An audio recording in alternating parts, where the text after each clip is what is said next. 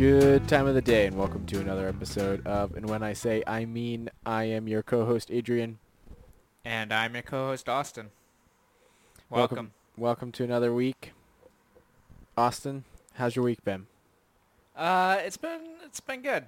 I've just been simulating things, but that's kind of boring, but it gives me time to do other things. Mm-hmm. Um, I learned that I was runner-up in a writing competition that I Mm-hmm. entered in May. Yeah, congratulations. Thank you. Oh, I forgot to print that out. Anyway, um, so that was exciting. Found that out someday. I think Wednesday. Tuesday, maybe? I It don't was know. Tuesday. Um, so that was good. What did I do this weekend? Oh my goodness. Amelia and I have made some excellent food Yeah? this week. What Saturday have you made? Saturday we made fake shawarma because real shawarma is like on a huge kebab and it's a huge just shank of meat and you roast it for hours and hours. We did not do that. I don't know what shawarma is. Shawarma is, are you familiar with the Avengers? Yes. So remember when Iron Man is lying on the ground after throwing that nuke into a wormhole? Yeah, I remember that. Wow, the Avengers was weirder than I remember. And he's like, "Hey, have you guys ever heard of shawarma?" This doesn't help me understand what shawarma is. Shawarma it's like a Middle Eastern street food that is usually some kind of meat that's been shawarma'd, which is seasoned, put on a big kebab, and roasted for a long time, and then you cut it off in thin little strips. So it's kind of like a gyro? Yes. Yeah, kind of. Don't tell them that, though. Why is that? They don't want to be compared to the euro or a gyro, however you pronounce it. Euro. Yeah. Probably not, but I Okay. don't really know. Mhm. Um, and you wrap it in a pita. Um, so we made the marinade for the shawarma. Mhm. And then we marinated some chicken, and we broiled that. Um, didn't light it on fire. Nice. Very good. We made some pita. Um, and then we made some tzatziki sauce. Tzatziki. Yeah. Solid. And then ate it, and it was delicious. It was honestly one of the better things that has happened to chicken Mhm. that I've ever experienced. Nice. Um, there you also put like cucumbers and tomato and pickles on it. That sounds It, amazing. it was very good. Um, and then so I make a lot of biscuits, Mhm. um, like Southern style biscuits. Yeah. Um, and so this week we decided to be fancy and add Gouda, the cheese, Mhm. and sage, which is a herb, Yeah. to the biscuits, and that went spectacularly. They are delicious. It was a I still Gouda have some left decision. over. Michael made that same exact pun, and it's still awful. Yes, Michael. Um, but it was delicious. Um, that I have some left over still, and it's a challenge not to eat them all. That's fair. I also launched a website Yep. on Saturday, Nice. so that was exciting. What is it about? Um, What does it contain? Tell us all about it. okay. It's kind of like a companion to the recommendation section of this podcast. Mhm. And so I have been over the past several months, I've been writing up longer forms of basically the things that I recommend in the recommendation section. I rate more of what I think, and yeah, and some not things that I've not. So it's like putting together my thoughts on things, basically, that I talk about on the podcast, or that I read, or visit, or listen to. Mm-hmm. So right now I have things about Chance the Rapper and The Last Unicorn, which is not at all like Ice Age. Emma, the National Gallery exhibit that I went to. Mm-hmm. I wrote an article about how you anglicize Tolstoy's name. If you remember the long discussion I had about the usage charts, it's I all in remember that that. article. Uh-huh. It's fun. It's in the section "How could you be so chartless?" Uh-huh. What was frustrating about that though? What was that? I can have different sections of this blog, but Mm-hmm. it limited the characters that I could have, so I had to smash all the words That's together. a bummer. Yeah, I just wrote one about Jean Valjean and the Hound, aka Sandor Clegane. Comparing and contrasting Jean Valjean and Sandor Clegane? Yes. Okay. Curious. Yeah, so check it out. It is at boundaryconditions.com. And when I say boundary conditions, I actually mean boundaryeffects.com. Is it all one word? It's all one word. Boundary I'm going to figure out effects. how to spell it because I have no idea how to spell boundary. That's and okay. It has been a challenge. I'll put a link to it in the description of this podcast. Okay. And so boundaryeffects.com. Isn't there a .squarespace in there? No, I got a domain. Nice. So I hear that's good for my SOE. What's Or SOE? SEO, that's what it is. That's search engine optimization. Nice. So you should be able to, if you want to, subscribe to an email list. I'm planning to get a Twitter and Instagram together for it by Sunday, probably. And so you can subscribe to them as well. Nice. I should do it by tomorrow when this podcast comes out. If you visit it and you can subscribe to the Instagram and Twitter, you'll know I'll have done those things. And so that's how you can keep track of new articles as they come out. I have another How Could You Be So Chartless coming down the pipeline. Mm-hmm. And I'm planning to write another article about the book I will recommend later. So Solid. look out for that. I will look out for that. If no one else has fun, I have had a lot of fun. There you go. The name How Could You Be So Chartless has has justified this entire experience to me. So That's totally fair. Totally fair. I still think that no, I mean this is good. This is a good step, but the How Can You Be So Chartless YouTube channel, which will come from this eventually, will be even better, I think. okay. Because I want to see you just get animated about how all of the charts.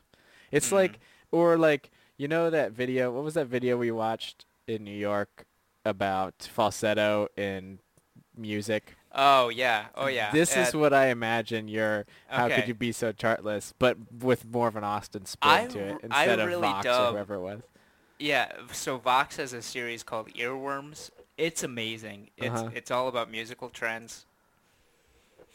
Yep, so that's what I'm envisioning. Okay. Good to know. Mm-hmm. So, but this is what I have. This is some of the things I did this week. Solid. I see. It looks like you got a haircut. I did get a haircut. Got that on Saturday. Saturday, did some grocery shopping in the morning. Becca and I decided that we're going to do our grocery shopping and meal prepping on Saturdays instead of Sundays, so that our Sundays can just Wild. be watching football. So, yeah, got a haircut on Saturday, and we had our first youth group meeting of the semester. So Nice. that was good. We had a lot of people show up. There was almost like 20 youth there, which is like a lot compared to our normal like 12. So that was good. Um, what else happened? Sunday was mainly watching football. Went to Becca's and did some work around her house. Um, but yeah, mainly just hanging out. Made dinner for my roommates because it was my turn this week, and I made a Whole30 compliant meal that they were like, "Wow, this is pretty good." The only problem was I didn't quite. I should have cooked the sweet potatoes a little longer. They were a little crunchy, but the Mm, the flavors were good. nice. Yep. And then, what were you gonna ask a question? Well, I was gonna for flavors of things. Uh huh. I have really been into sage recently. Really? Yeah, it's been a lot of fun. That sounds great. I don't think I have any sage, but who knows? Yeah, you could find some. I could find some. On Monday, hung out with Becca and we watched some Sense and Sensibility, the BBC version. Nice. Um, Which is that's the old one? no, we watched there's it's like a TV show or like extended drama. I don't know what you call it. It comes in episodes. How recent is it? 2008, I think. Something around that range. But yeah, there seems to be lots of characters being introduced and with no signs of stopping. But maybe I just haven't watched it all. So basically, where this episode ended was with, what's the middle daughter's name? Marianne. Um, yeah. She just like fell and hurt her ankle, and then the guy from Mamma Mia showed up. Who, it's not the actual guy from Mamma Mia, is the same actor. He's It's Hugh playing Grant. Mr. Willoughby. No, not that guy. The young guy, her boyfriend slash husband.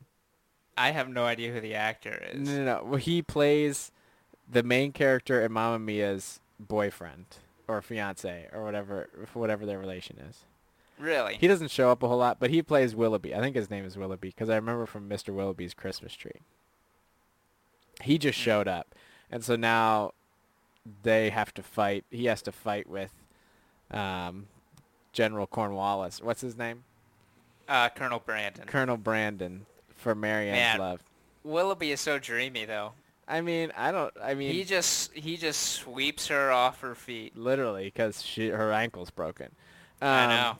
But like, Colonel Fubster doesn't even have a chance. Brandon. Colonel Brandon doesn't even have a chance because he's so old. That means nothing. I know it doesn't. I think he's. I mean, both of them are so charming. It's just like, wow. How could you find the more like Colonel Brandon is just like old and soft spoken, but he's still very like charming.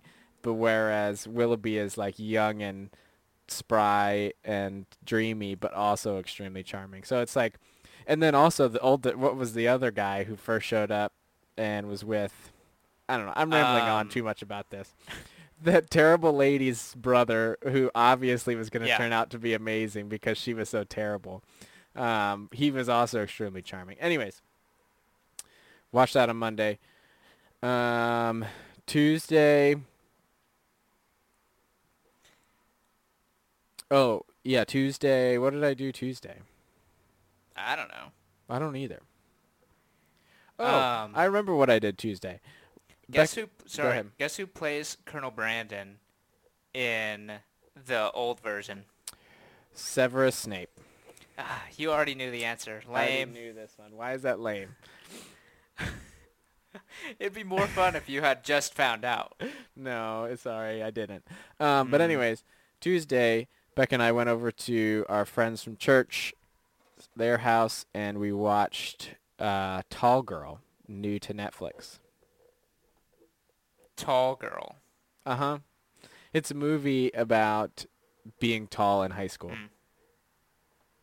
How was it? So, it was interesting. It was an interesting perspective as I'm neither not that tall or a girl. But Yeah, I've never I thought it experienced was okay. being tall in high school. I think if I was writing it, I would have made the ending different. Yeah, I think I would have ended it differently, but that's okay. And Mm. then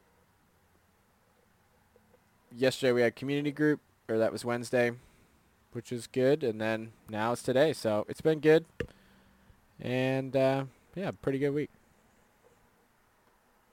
Nice. So, um, if you have, so I know you personally have not read, and probably no one listening to. In fact, I'm almost confident no one listening to this has read my article about except for Amelia, uh, the Paul Gauguin exhibit. Okay. Um, but if you had, this is kind of a preview of that. But I was at the National Gallery Mhm. when I was planning to go to IKEA, and couldn't go to IKEA because it was Labor Day, and so IKEA was closed. I instead ended up going to the National Gallery and going to an exhibit about this guy named Paul Gauguin.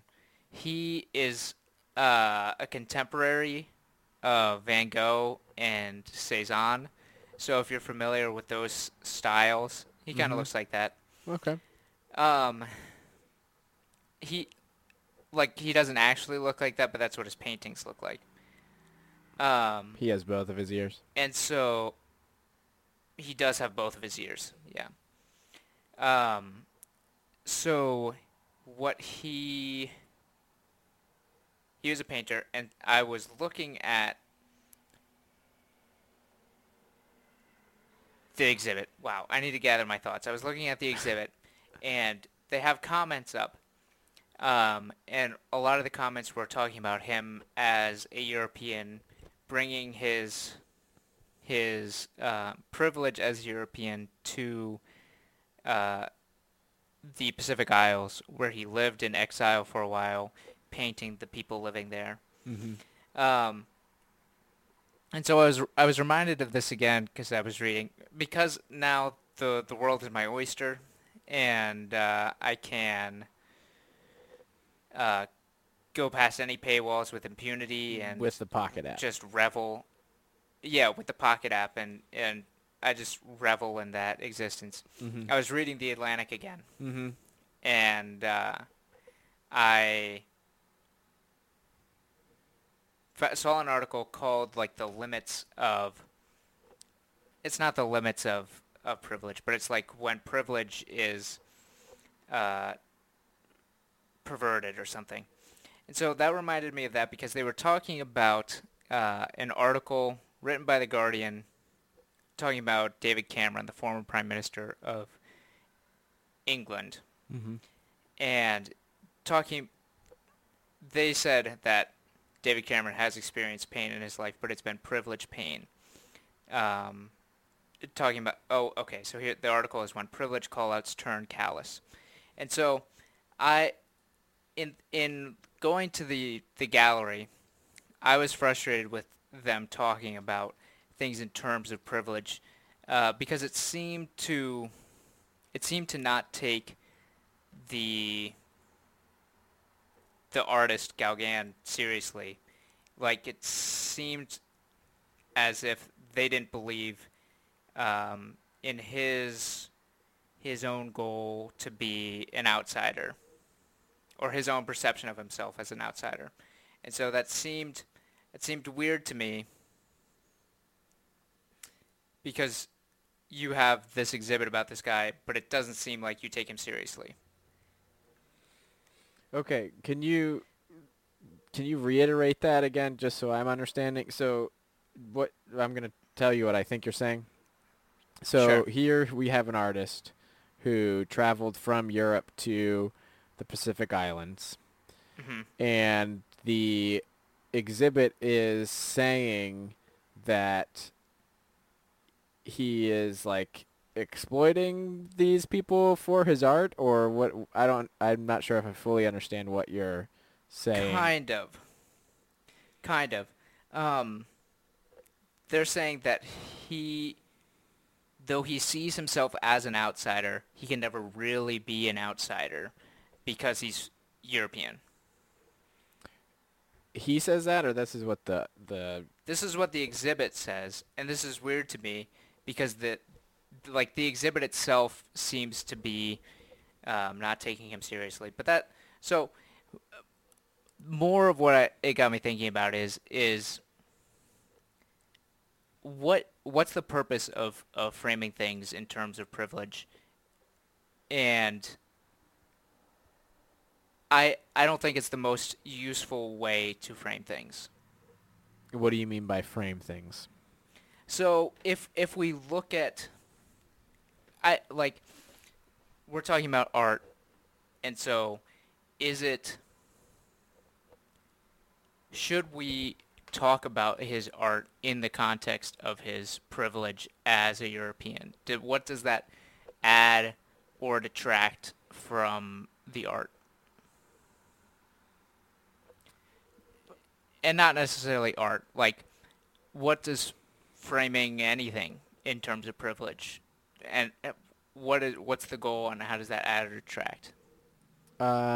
I don't know for sure. The first thing that comes to my head is like by highlighting it, you're then like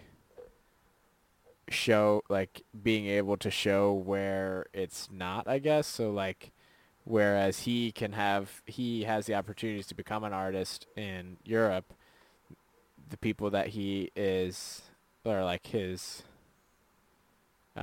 whatever you call it, like the people that he's painting don't have that same option or that same opportunity that he does. And so by framing it in that way, you're highlighting that aspect of it. Hmm. Is that kind of what Yeah. you mean? Yeah. And so is that is that like the purpose of what um, Gauguin is trying to convey? So to me, I was frustrated by the framing of things in terms of privilege because to me it devalued um, kind of everyone involved. Um, so Gauguin leaves his life in Europe to live in Tahiti, to me, because he sees something of value there that he doesn't have. Mm-hmm. And so, to me, I think that framing things in terms of privilege kind of orients us to saying that things that give us privilege, so money and power, basically money and power, are the most important things in the world. And I don't think that is a helpful framing if you actually want to change who has privilege and who does not, So or who has money and power and who doesn't. I don't think that I don't think that's the purpose or the point behind framing something in that way. I You're don't saying think that is the purpose either, but I think that does. so what so you're saying that by framing it in that context it is like it's not exposing where that privilege is and helping others who like ha- allowing those who have that privilege to help those who don't or whatever. It's instead saying, okay, if I want to make it somewhere, I have to get money and power. Yeah, yeah. I think the the intent is to reflect on. I would assume the intent is to reflect upon your own privilege, and then be humble about it. But I don't think that's how it like plays out practically. I think more often it affirms power as power and wealth as like the be all and end all. How does it do that? So by saying people with privilege um, are inherently in this kind of better position. So, so privilege, it doesn't always necessarily mean better or worse, but it usually it's implied that more privilege is better. Mm-hmm. Um, and so what gives you the privilege is essentially money and political power. And To so some extent. I don't think that's what only gives you privilege, but I think it is what some. else? I think just like the way you were born, right? Like, don't I think that there's privilege in just like if you're a man or if you're white, which is different than Um, money and power. I mean, those like political power is kind of tied up in your gender and race. I suppose so. I feel like they're different though, at least enough to distinguish them.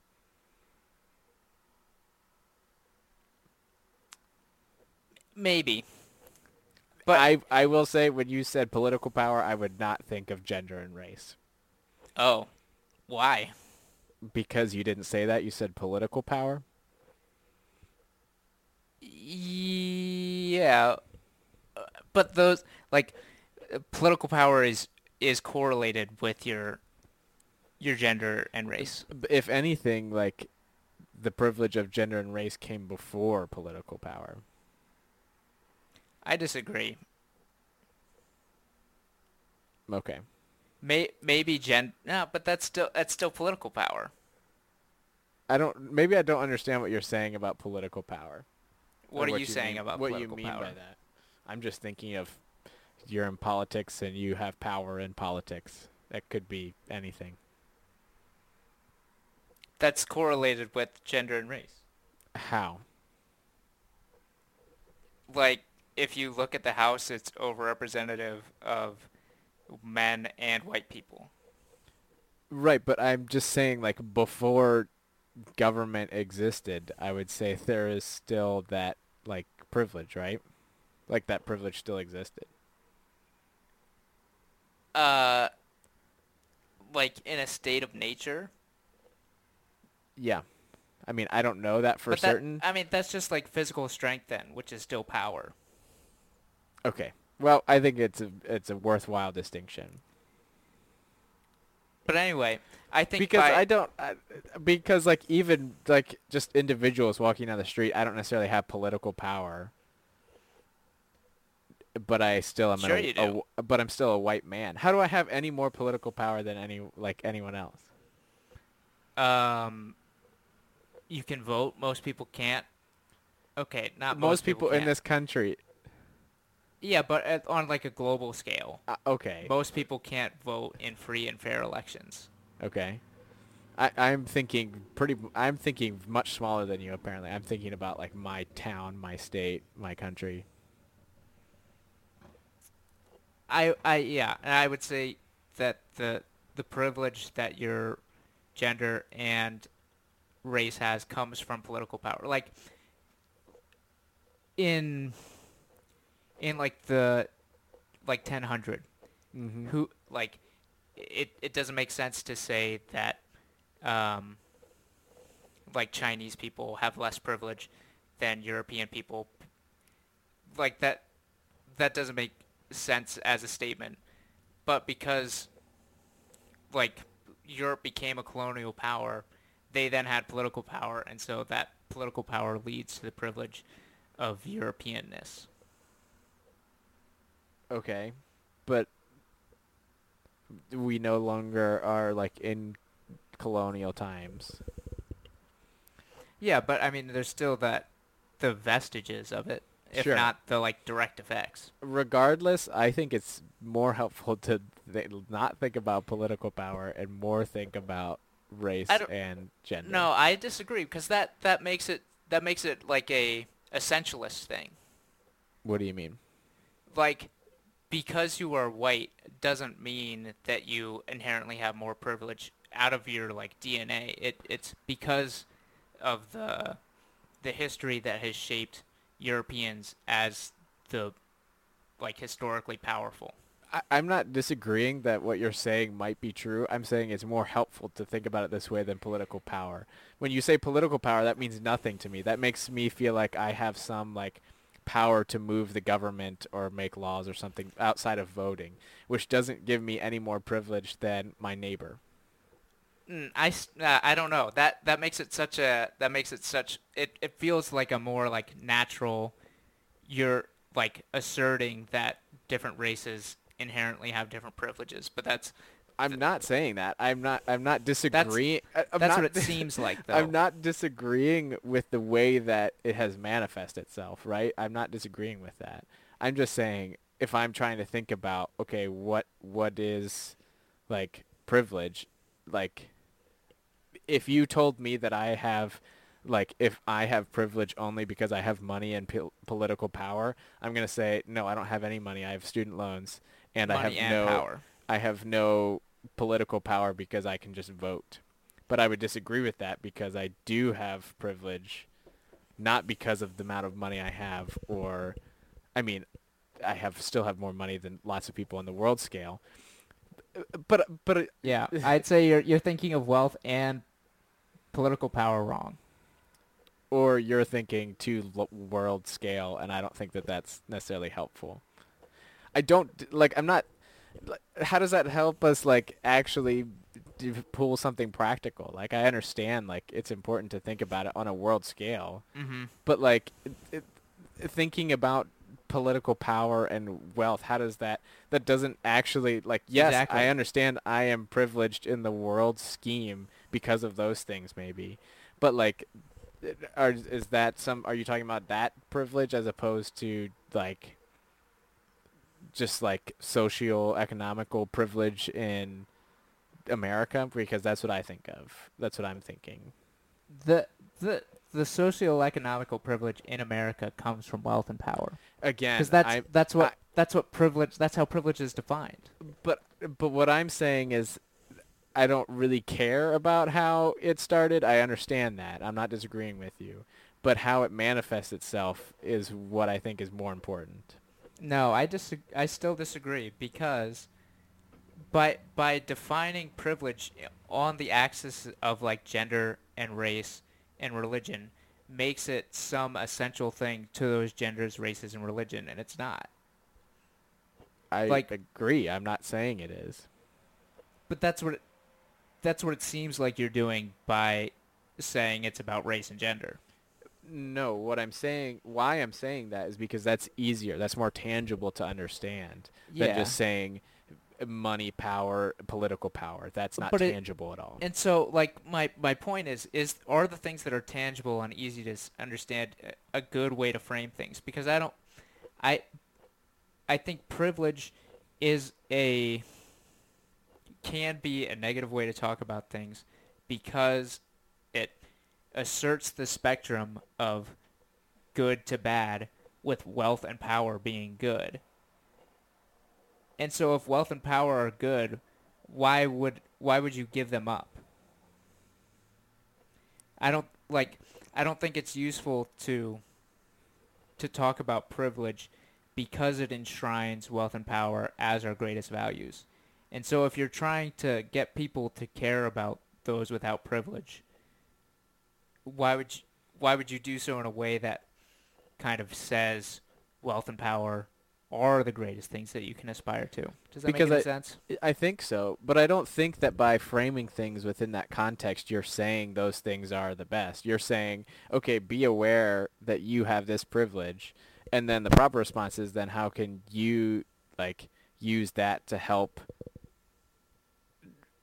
change things, right? Like So things aren't why going is to that the proper change. response? What? I agree that that's the proper response, but I don't think that comes across well. Because people are selfish. People don't want to give up their money and power. You have to actually be like convicted that you're wrong and that the most important thing isn't money and power. And if you're not convinced that the most important thing isn't money and power, then you're just going to continue to just heighten your privilege, just make that gap larger, right? Yeah. And so that's why I don't know if it's is it useful to talk about things in terms of privilege because that makes wealth and power such a good thing or Well, like not a good thing, but an aspirational thing. And this is why I think that it's important to not make it about wealth and political power, because that's not tangible. Like a person can convince themselves, right, that privilege isn't even a thing if they're saying, okay, yeah, if it's just about political power and wealth, then it's like, okay, yes, let's continue to live like they just need to work hard, and um, they need to vote, right? It's easy to convince yourself to just say that's fine and you'll get rid of privilege, but that's not the case, right? If privilege is tied to, if it is because of these things, it then is now tied to like race and gender, like it's a lot easier to say, oh yeah, I'm not wealthy and I have no political power, than it is to say that I'm not white and a man. Yeah, I guess, but you're like you're often wrong, though. If like that, it's just that's not understanding like how political power and wealth are. Okay, that's great. I I'm saying that that's the problem. I'm not saying that you're not right. Yeah, I don't know. I still think that that essentializes things too much. Okay, well then what should we do? You tell me. So I think that what we should do is not not shift. Say that people have like be clear about like what people don't have, which is wealth and power. But don't refer to those things as privilege, because that puts them on a like a moral scale. And Okay. because I don't think that we should inherently value wealth and power as moral good. Mhm. And so I think it would be better to frame things as like what do we actually consider valuable in humanity, and let's appreciate that in people. And then so what I think the museum doesn't appreciate about Gauguin is Gauguin gave up his life in Europe to live in poverty, essentially, among these people in the Pacific Island, because he saw in them something more valuable than the life that he had in Europe. Mhm. And so, to me, if you talk about this in terms of privilege, you can you can only read that as Gauguin is there to exploit the people that's living there. And so I think that that depreciates Gauguin as an artist, someone who can appreciate the value in other people, and it depreciates the people in the Pacific Islands who Gauguin sees in them something of immense value. And so I think it is we need to say what our values are and emphasize maximizing those values. If it is power and wealth, then be clear about that. And that's you know if power and wealth are the goal, you will always have inequality. But if like humanity is the goal, then it doesn't matter. Like wealth and power don't matter as much, and so it's not a, a it's not a detriment to give up your power and wealth if those aren't the goal. Okay. I see what you're saying, and I think that is fair. I think it's fair to say like, okay, even like so kind of what you're saying is, or maybe not, is like the the museum is trying to make awareness of this inequality in wealth and power, Mm-hmm. but by doing so, it doesn't show how the artist chose to use their wealth and power to care about something more than that, and just Mm-hmm. find the beauty in the humanity of these people or whatever. Right. Right. I think Like that's fair. But yeah, the problem is that So then what you're saying is a call to the people who are trying to be advocates, which is what you're saying this museum is doing, to Yeah. not use this basis as the way that you go about this discussion, because Hmm. you're still saying, you're highlighting the wrong things. Right. You're still raising the wrong things. You're not raising the value of humanity. You're raising the value of uh, money and wealth, power and Yeah. wealth. Yeah. Exactly. I think that's fair. I think the reason I think the difficulty is that just humans for all time have just loved power and wealth. Yeah. Hmm. Um, yeah, and that makes it difficult. And That maybe yeah, that is a challenge. and like so there you have the challenge of saying like the people who don't who do value that the most, because there are people in history and today Hmm. who do value those things more than humanity in general.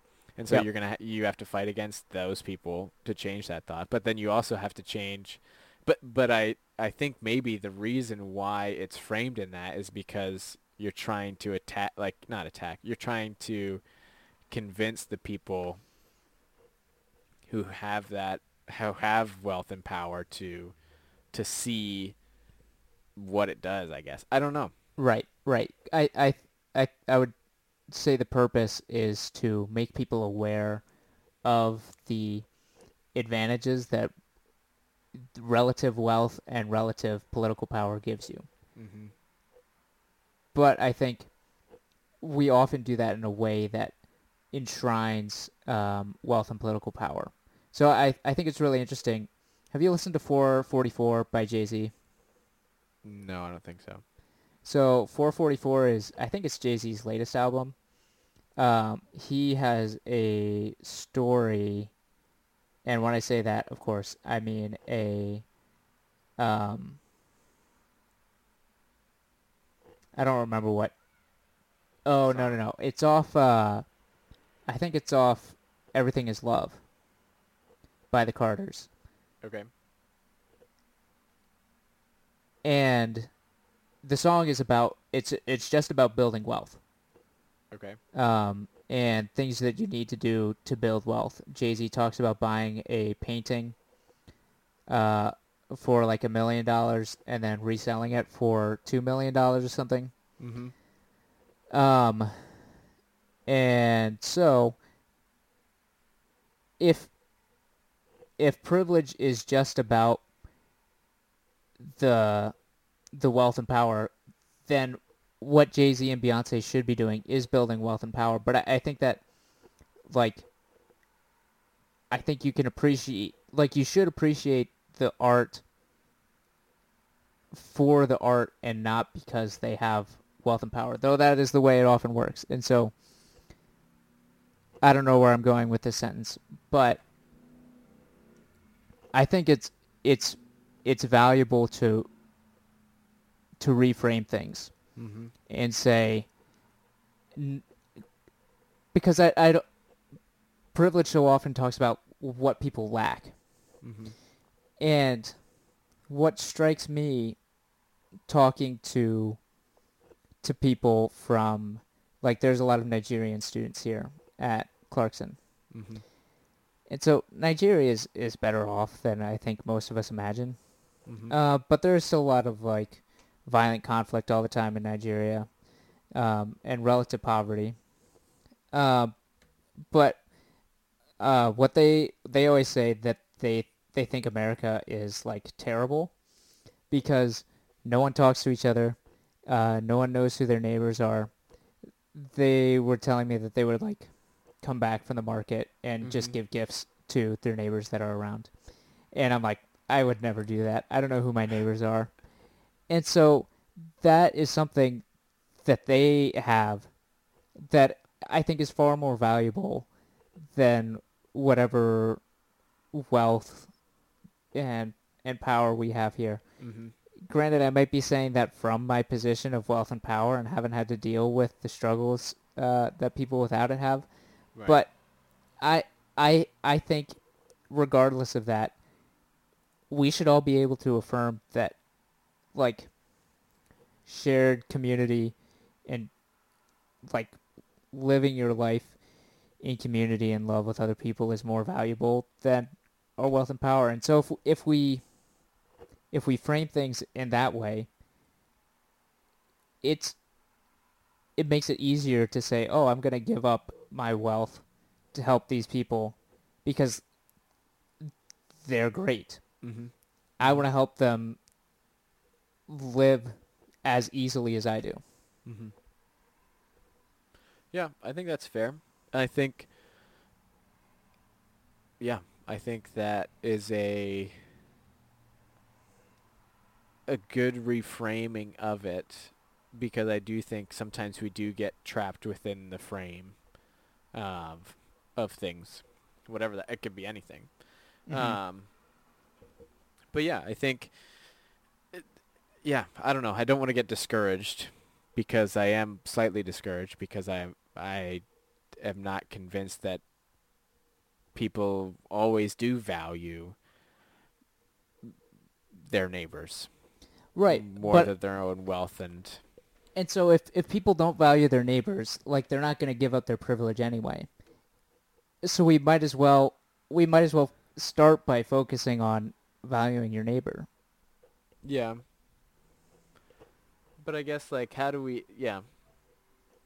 If you don't value your neighbor, giving up wealth and power doesn't make any sense. Right. And so you're not going to the goal is for people to love their neighbors, presumably. And so you're not going to achieve that by,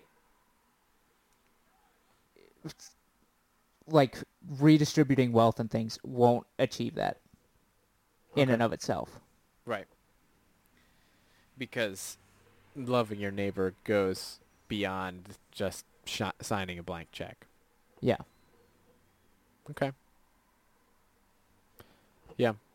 And then the hope would be that by Out loving of my right, neighbor, out of real love, my you neighbor who you doesn't love their neighbors sees that there is more value in loving their neighbor than, mhm. yeah. Well, I have some work to do. Well, I mean, everyone does. So, Right, I know.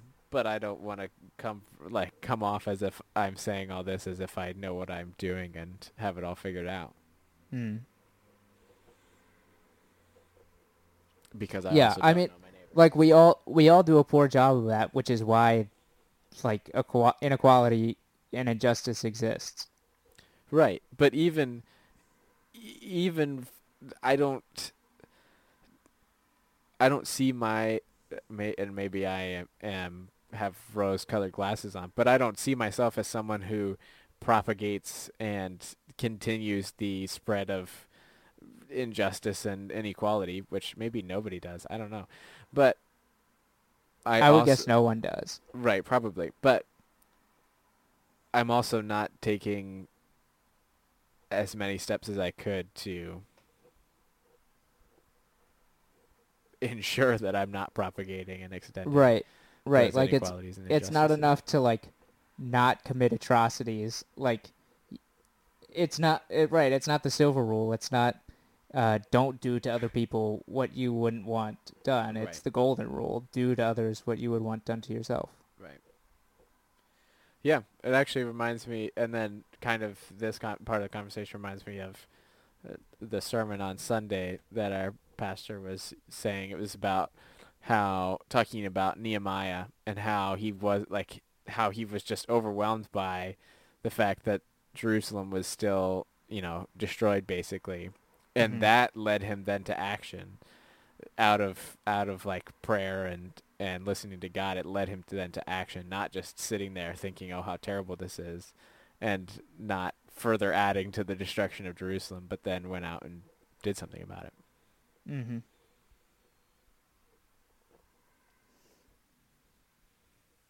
So that's just I yeah, like, I think that talking about privilege is a limited goal because I think it seeks limited things, Okay. which is like equality of political power and wealth. And so like if everyone is still looking for their own best interests, even if wealth and power are evenly distributed, it's just going to get undistributed again. And then you just get repeated cycles of people exploiting, getting more power, and then accruing as much wealth and power for themselves, and that, you know, inevitably leads to people not having wealth and power. And so I think we need to reframe what we value and what we want out of life as humans, which is much harder to do. As you said, it is more practical to do other things, and like wealth and power are much more measurable Mm-hmm. than love for your neighbor. And it's easier, right? Yeah. It's easy Yeah. for me. It's easy for me to say, "Oh yeah, I love my neighbor," and hmm in the sense of just like, I mean, easy. I mean, again, this that probably shows my privilege in wealth and power, but it's easier for me to say it costs less to me, personally, in general, to give money than to give time. hmm Time is probably more valuable than money, and to just genuinely care and love someone also takes. It doesn't take anything from you, I guess, but like it's effort. hmm So, yeah. But any final thoughts or recommendations?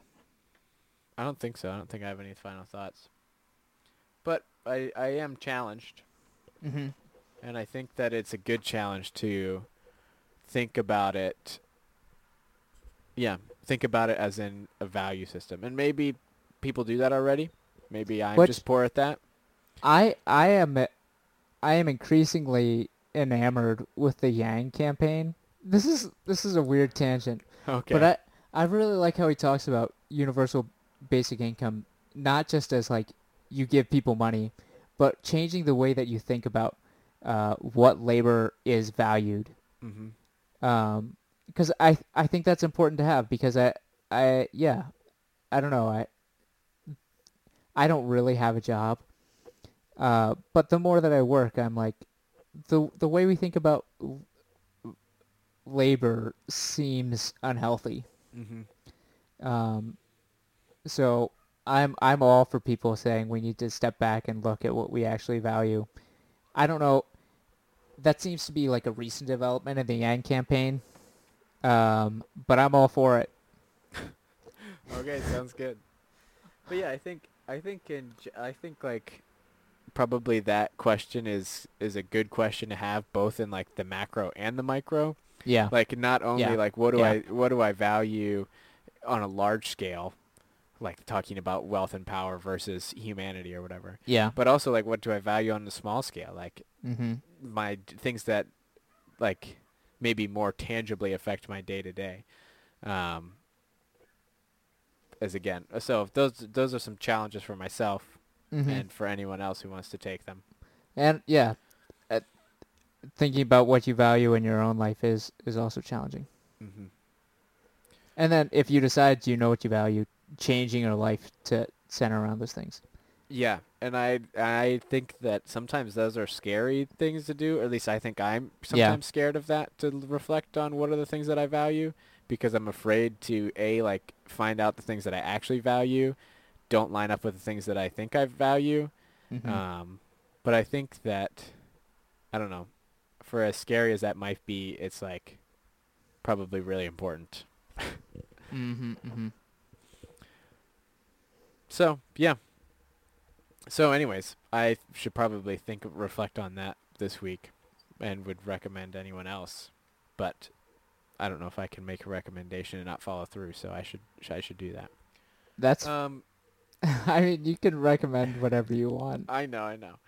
Um, but the recommendation has less weight if you don't also like if I recommend something that I haven't read, like what kind of weight does that actually have? That's fair. That's fair. Okay, so other recommendations. So I did watch Tall Girl. I thought it was funny in some points. I thought it was okay. Um, I'm sure if you're tall, you can relate to that. One of my friends on Facebook is a tall woman, and she was watched it and like had just was like, this is so good. So I'm sure it's great for that. I'd give it a solid okay.